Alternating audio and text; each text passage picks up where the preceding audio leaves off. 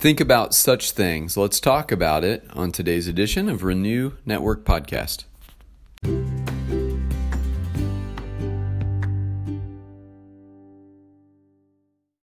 Good Monday morning, my friends. We're moving on today in our study of Philippians chapter 4. Today we're going to be focusing on verses 8 and 9 and continuing on in Paul's final thoughts in his letter to the believers in Philippi.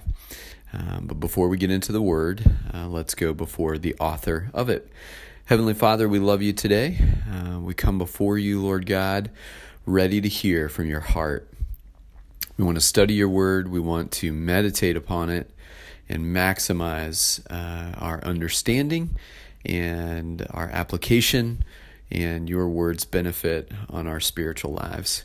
We're so very grateful, oh God, for the provision of your word. We're grateful that your Spirit works through it, and now tune us in so we might hear what you have for us. We love you, Lord, and we thank you. In Jesus' name, amen. All right, this is Philippians 4, verses 8 and 9. Paul writes, "Finally, brothers and sisters, whatever is true, whatever is noble, whatever is right, whatever is pure, whatever is lovely, whatever is admirable, if anything is excellent or praiseworthy, think about such things. Whatever you have learned or received or heard from me or seen in me, put it into practice, and the God of peace will be with you." All right, so he begins verse 8 by saying, finally, a reminder to them that the letter is coming to a close, and these are his final thoughts as he prepares to close the letter and then ultimately have it couriered to them, and it was in fact delivered to them.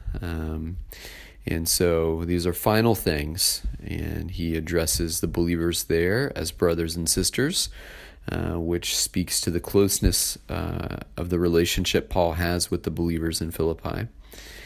And it is his concern that they not be tripped up in their minds by thinking of and focusing on worldly things or on the things that the enemy might try to penetrate with their thoughts and things that the enemy might try to penetrate their minds with. But he says instead, focus on these things, think on these things, whatever is true, whatever is noble, whatever is right, whatever is pure, whatever is lovely, whatever is admirable. If anything is excellent or praiseworthy, think about such things. Now, the implication here is that we have some control over what we think. We have some control over what enters our minds and spins around in our thoughts. Instead of our minds being the playground of the enemy, we actually have the ability to choose what comes through the filter.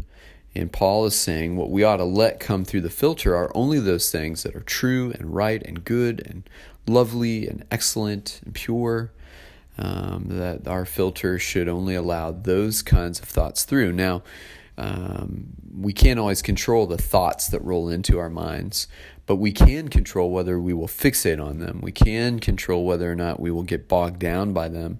We can acknowledge that this thought came. We surrender it to the Lord. We take every thought captive, as Paul says in another place. Take every thought captive and then run it through the filter. If it's not a godly filter, if it's not this filter of whatever is right and true and noble and excellent and praiseworthy, then we ought not think on it for too long. Yes, it's there, and then we take it captive for Christ, and then we think on the things that Paul is encouraging us to think on. Paul says, whatever you have learned or received or heard from me or seen in me, put it into practice. Again, a call to follow his example. Earlier he said the same just a few verses ago. He says in verse 17 of chapter 3, join together in following my example. And he pretty much says the same thing here in verse 9. Whatever you've learned or received or heard or seen in me, put it into practice. And so again, Paul reminds them that he has modeled for them a reliable example of what it means to be a Christ follower, what it means to put Jesus first. And he says, if you'll do this, then the God of peace will be with you. And It is our commitment to the Lord that makes our closeness to Him seem more real and more vital. God is as close to us in any moment as He can possibly be, but we are not always as close to Him as we could be. And it is when we commit to Him, when we really zero in our attention on the Lord and we focus on our walk with Him, that closeness with God seems to grow and it seems to have its best impact. So I'm encouraged by these final words of Paul.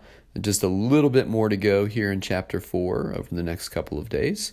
But these are great things for us to ponder. Often our minds are easily tripped up by our thoughts, and the enemy loves to come at us with doubt and loves to come at us with contrary thoughts and loves to come at us with evil temptation and loves to come at us with fear and anxiety and fill our minds with all of these things that are anything but what Paul expresses here. They're anything but true and right and good and noble.